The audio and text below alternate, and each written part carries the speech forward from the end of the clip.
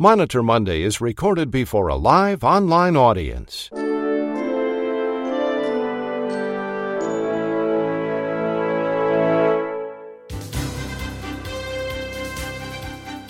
It's morning in America.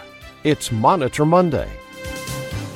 For rural hospitals and small-town clinics, big city health systems, and healthcare professionals, Monday means Monitor Monday. And Monday means gearing up for another week of audits by the government and health plans. Here now with the latest regulatory and audit news is the publisher of RACmonitor and the host of Monitor Monday, Chuck Buck. Good morning, everyone, and welcome to Monitor Monday. We have a great deal of news to report this morning as we continue IPS-Palooza. More on that later. As expected, CMS issued the final rule for the 2019 Inpatient Prospective Payment System. We'll be reporting on IPS throughout the week. CMS has also published the proposed 2019 Medicare Physician Fee Schedule and the 2019 proposed Outpatient Prospective Payment System. Duane Abbey is standing by to report this developing story. Backlash continues over the aforementioned Physician Fee Schedule announced recently by CMS. Shannon DeConda reports on the reaction she's hearing from stakeholders. And speaking of backlash, we begin a new segment here on Monitor Monday called CMS. Are you listening? Details to follow. David Glaser is standing by with another example of risky business, but we begin this morning with Dr. Ronald Hirsch, who's making his Monday rounds here on Monitor Monday. Monday Rounds is sponsored by R1 Physician Advisory Services. Here now making his Monday rounds is Dr. Ronald Hirsch. Well, good morning, all. Well, late last week, CMS released the inpatient final rule, which becomes effective on October 1st. It's 2,593 pages, so get reading. Now, I have to commend the CMS staff for their work on this rule. I know few of you actually read the rule, but if you want a taste of what the CMS staff undertakes, read the 64 pages that start at page 487. That's the section where they evaluate the new CAR-T treatment for leukemia and lymphoma for eligibility for a new technology add-on payment. Not only do they evaluate the applicable DRG and patient volumes, but also the science behind the treatment, and I'll admit they use terminology that even I don't understand. Quote, using a gene transfer process to modify autologous patient immune cells with a chimeric antigen receptor capable of directing immune-mediated killing. Now, what does that mean? Well, the CMS staff figured it out, and they've awarded new technology status to CAR-T therapy with an additional $186,000 paid for the treatment. But remember, by law, the payment rate is only 50% of the cost of the new treatment, so every treatment means a loss to the hospital of at least $186,000. But you know what those finance people say? We may lose money on every case, but we make it up on volume. Now, CMS also added inpatient transfers to hospice to those admissions that will be subject to a reduced DRG payment if their length of stay is less than the geometric mean minus 1 day. Now, while hospitals may not be happy about this, this is not a terribly frequent occurrence, so it should have little revenue impact. On the other hand, if they did this to patients who were admitted as inpatient and then die, that would be painful. Oh, and by the way, this hospice transfer rule applies to all hospice, be it inpatient hospice or hospice at home. In the commentary, CMS said the commenters objected to this change because, quote, such payment policies would dissuade transfers to hospice care. Now, I sure hope that that is not true and that no one would ever delay discussing hospice because of money. CMS also finalized their proposal concerning the inpatient admission rule. Now, it's summer. I didn't want to spend my whole weekend trying to interpret what CMS said, so I can't provide a detailed analysis. But it's clear that as of October 1st, if the inpatient admission order is not authenticated prior to discharge, the claim will not be automatically denied, nor do hospitals have to self-deny if that authentication happens after discharge. CMS noted that it was never their intent to have the QIO deny these admissions, nor have hospitals self-deny them, but unfortunately, both the QIOs and hospitals have spent the last 5 years thinking that if CMS set it as a condition of payment, there would be no room for leniency. Now, what about the other implications of their change of heart? I'll be spending the next 2 weeks trying to figure that out for my upcoming webinar. That's all for now, but stand by for a very strange story later in the broadcast. Thank you, Dr. Hirsch. That was the Vice President of R1 Physician Advisory Services, Ronald Hirsch, MD. Dr. Hirsch is making his Monday rounds here on Monitor Monday, and coming up at about 5 minutes after the hour in your time zone, you're going to hear from Shannon DeConda, David Glaser, and Duane Abbey, who will be reporting our lead story. This is Monday, it's August the 6th, and it's the third week of IPSPalooza. It's a summer school to learn all about the Inpatient Prospective Payment System. It's final now. This is Monitor Monday. Stand by. Monitor Monday is brought to you today by AHIMA, the American Health Information Management Association. Have you heard? It's happening again. The 2019 ICD-10 code updates are here. AHIMA has more than 20 coding experts working to review all code updates in their entirety. They are creating webinar training to ensure you and your staff are prepared for success. In-depth, on-demand training webinars are available for ICD-10-CM, ICD-10-PCS, and specialties, including inpatient physical rehab, long-term care, physicians, clinical documentation improvement, and auditors. Purchase as an individual or for your entire organization at ahima.org/code updates. We're back, and a program note, you can register now to attend a very important webcast on changes CMS is proposing to the E&M services. Register now to attend this very important webcast. It features Shannon DeConda. It's coming your way on Thursday, August the 23rd. And speaking of webcasts, now you and your team can benefit from the latest compliance and regulatory education when you subscribe to the RACmonitor Educational Webcast Subscription Program. You and your team and other departments in your team will have the latest information that will help them remain compliant while avoiding take-backs and audits. That is the RACmonitor Educational Webcast Subscription Program. It's available now. Let's check in with healthcare attorney David Glaser, who returns to the broadcast with a report on some very risky business. David? Good morning, Monsieur Buck. So here is an interesting question. Can you appeal from a voluntary repayment? Now, at first, the idea might sound crazy. You've just returned a bunch of money voluntarily. Why would you do that and then appeal? But there can be reasons you may wish to do so. For example, I just had a client refund hundreds of thousands of dollars because of a reassignment violation. Their counsel told them that's what they needed to do. Then they had talked to me about a different issue. This came up, and they realized that the original refund wasn't necessary. They got advice from lawyers who didn't have a sufficient understanding of the Medicare rules, and in particularly the fact that reassignment isn't an overpayment. Or let's say you've got some sort of incident too. You've been dealing with chemo, and people have an infection, and you've refunded, and you now realize, hey, wait, that's part of the course of treatment. You don't need to do it. Can you seek the return of money you've voluntarily refunded? The answer is yes. When the 60-day rule first came out in the Federal Register on February 12, 2016, there's preamble language, and you'll remember preamble language is the language the government puts in before a rule explaining what they're thinking. So if you look at page 7668, it specifically addresses this question.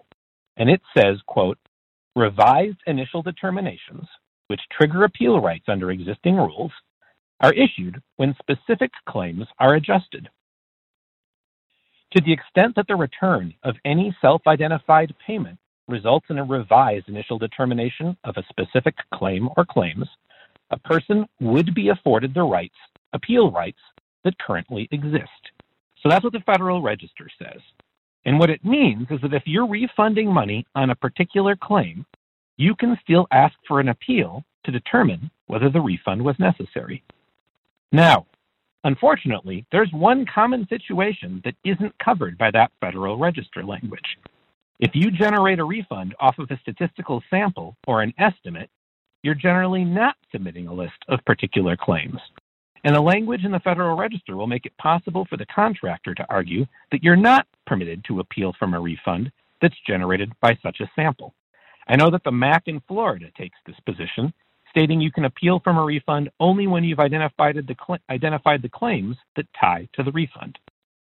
So to avoid this problem, I can think of two possible solutions. One possibility is that when you're doing a refund on a statistical sample, include a list of all of the claims in the original universe, and then state that you're returning a portion of that each claim, and that that's what's being adjusted. Now, if you haven't done that, I guess your next best position is to argue that since providers have a right of appeal off of a statistically generated overpayment, the same appeal right has to attach to a voluntary disclosure. Obviously, that's not as good a place to be in, and so if you've got a chance to avoid getting there, I'd try to do so. Now, I want to emphasize that a refund is required under the 60-day rule only when you know you have an overpayment. If you've got cogent arguments that the claims were properly paid, I generally recommend that you don't refund in the first place. But if for whatever reason you prefer to be cautious, the option to refund and appeal might be, well, I guess I'd have to say it would be appealing. So Phil Collins, and really the Supremes, and since I'm sitting in Detroit right now, I guess I should go with the Supremes, say that love don't come easy, but it's a game of give and take. Giving money back and then trying to take it may not be easy, but I confess that I love doing it. Love don't come easy. It's a game of give and take. You can't hurry love. No, you just have to wait. You gotta. And a closing note, in addition to those great webinar subscriptions Chuck is mentioning, my firm also does some free webinars, and the topic this month is frequently asked health law questions. It tends to be popular, and if you want to know about it, shoot me a quick email. So, Chuck, I'm going to go try to hurry love now, look for Diana Ross, and I will turn it back to you. Thanks very much. That was healthcare attorney David Glaser. David is a shareholder of the law firm at Fredrikson Byron in downtown Minneapolis.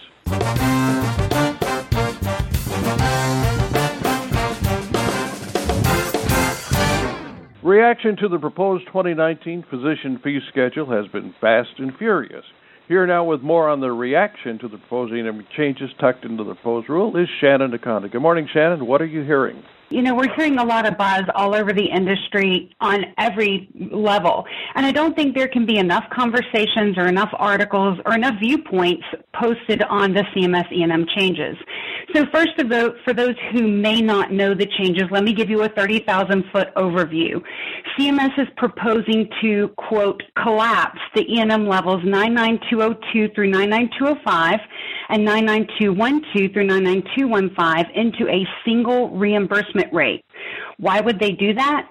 Because they say they are eliminating administrative burdens for the provider during the office encounter by relaxing the documentation requirements. In this model, they would only have to justify the work of a level 2 encounter, which is essentially one HPI and one organ system and a straightforward medical decision making, which pretty much means anything goes when it comes to documentation. So how will this impact healthcare? Well, first of all, think about the patient. If you go to 95 and 97 documentation guidelines and you go to the beginning, it starts with a thought-provoking question of what is documentation and why is it important? The first two bullets are planning patient care and continuity of patient care. How will one HPI, one organ system, and a straightforward MDM give what a provider needs for a patient on an ongoing basis? There are many providers who do elaborate documentation, but we all know those providers who don't, and those are the ones that we have guidelines for. Furthermore, the reimbursement model is paying the same regardless of the complexity of the patient. So if I have a very complex patient, but I also have a splinter in the finger, they're both being paid the same thing. And for those providers who bill higher levels of service, they could experience almost a $70 decrease in reimbursement based on the proposed rules. We think of also the physician shortage that we're experiencing. Currently, right now, it's stated that we're about 120,000 physicians short. According to the CDC, by 2030, 1 in 5 of us will be 65. We have an older living population. We're already in a desperate need for physicians, and now we're going to pay everybody the same for everything they're treating regardless. Well, why would I want to spend years of my life in medical school and hundreds of thousands of dollars on debt to get a subspecialty degree that I'll never be able to pay back because the reimbursement model keeps changing and reducing? Or will this continue to increase our provider shortage? Not to also withstand how this might impact the coder and the auditor. CMS states currently the E&M codes are about half of the codes that are billed, and of that half, about half of those are the office encounters that will be impacted. The OIG stated in 2012 coding trends for CMS that the E&M services have been vulnerable to fraud and abuse, and this has led to thousands of jobs for auditors and coders, not only on the physician side of business, but also on the carrier side. So consider this. If it no longer matters what a provider documents in the chart for compliance, and it no longer matters what a provider needs to document in a chart for revenue consideration, then why will there be the need for as many coders and auditors as we have now? Yes, coders and auditors will still be needed for all of the other services, but our industry will certainly see a job shortage. These guidelines take us from one extreme to the other. Should there be a change? Well, quite frankly, it's controversial, but I don't think so. I think we need clarity.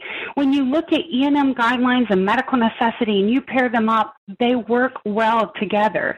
But these proposed changes essentially eliminate everything. It's like taking a 16-year-old kid who's had a 10 o'clock curfew and say, well, you just come home when you think it's responsible. So please submit your comments. They asked for them. Let's give them to them.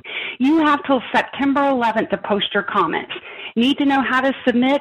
It's on the bottom of both of the articles that I've submitted for RACmonitor and are published. And I'm sorry I went over, Chuck, but with that, I give it back to you. Thanks, Shannon, very much. That was Shannon DeConda. Shannon is the founder and the president of the National Alliance of Medical Auditing Specialists, NAMUS, as we know them to be. And a program note, be sure to register to attend Shannon's excellent webcast. It's on the proposed E&M changes coming your way August 23rd at 1:30 p.m. Eastern. We have a new segment that we're introducing today on Monitor Monday. It's called CMS, Are You Listening? Physicians and other stakeholders have responded in unprecedented numbers to the CMS proposed E&M code changes at this federal government website, www.regulations.gov.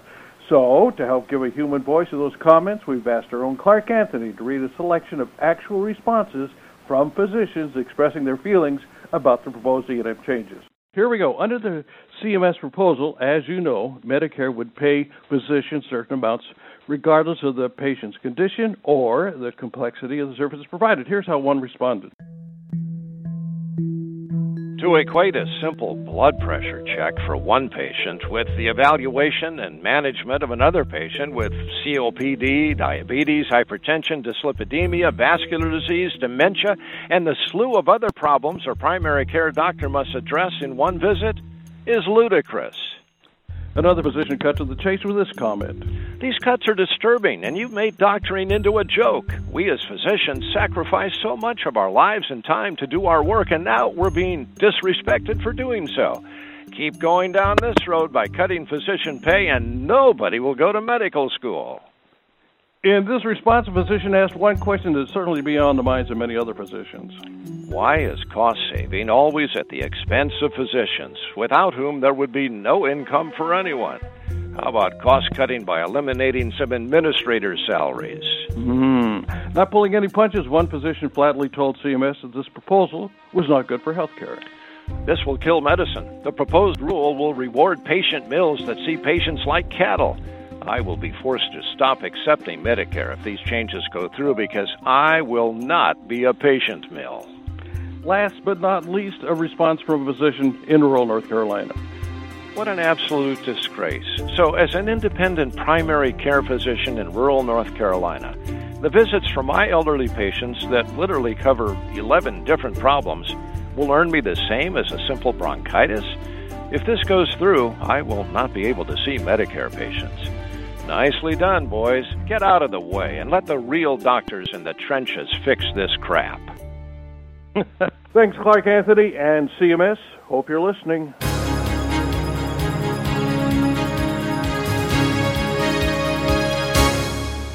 Our lead story this morning is about two important proposals published by CMS recently, the proposed Medicare Physician Fee Schedule and the proposed Outpatient Prospective Payment System. For more on these proposals, especially the impact on provider-based clinics, here is Duane Abbey. Good morning, Duane. Welcome to the program. Thank you very much, and good morning, everyone. We have two federal registers proposed. Everybody, please note, they are proposed federal registers. There's the Medicare Physician Fee Schedule Federal Register, and then the OPPS Federal Register. Together, they're well over 1,000 pages long, so there's a lot of things in there. And you'll want to kind of drill down into those areas that are of greatest interest to you, but I would urge you all to read, study, analyze, comment, please, comment. Now, today I'm going to drill down into provider-based clinics, which would not seem to be a big topic. Now, again, terminology here becomes a real mess. But just keep in mind that we have some accepted clinics. Those are ones that are generally created before the Bipartisan Budget Act of 2015. And then we have the accepted clinics versus the non-accepted, which are the new off-campus clinics. Now, the new off-campus clinics are to be paid under the Physician Fee Schedule, but CMS has made a real mess out of this as well. So what we need is what's called an adjustment factor. In other words, when it comes to paying for the facility component, what percentage of the APC payment will be made? And the number that CMS has indicated in the Medicare Physician Fee Schedule Federal Register is 40%. Now, we could talk a long time about where the 40% comes from, whether it's statistically valid, et cetera. We won't do that today. But basically what this means is that for non-accepted clinics, that you're going to get the reduced physician payment plus 40% of the APC payment, whereas an accepted provider-based clinic will get the reduced Medicare Physician Fee Schedule plus the full APC payment. All right, now let's switch gears. Let's go over to the Outpatient Prospective Payment System Federal Register. There are two things that I'm going to point out here. Item number one. It appears that CMS is finally ready to go with these clinical families. There are 19 of them. They've been in previous federal registers, so they're not new in that sense. The idea is that if you are an accepted off-campus clinic and you start providing this, quote, new service line, then the new service line will receive reduced payment. Now, as you can imagine, this creates some real problems in terms of, well, when is something new, when is it not, and they're going to use a base period of November 1 through November 1 of 2015. I don't know exactly how they're going to implement this. I don't know how you're going to have to bill for this, etc., but we'll simply stand by. Now, the last thing that I'll comment to is receiving some national attention. And this has to do with the fact that CMS is proposing that all off-campus clinics, both accepted and non-accepted, for the G0463, be paid the reduced amount. Now, it doesn't take very long to do the arithmetic. $116 is the APC payment. If you use the 40% relatively adjustment factor, that pulls it down to $46, and that would mean a $70 loss per G043 visit. Now, I'm going to let you soak that one in, everybody, because this is major. It will affect tens of millions, if not hundreds of millions of dollars, and we'll have to see where this goes. Now, we've just scratched the surface.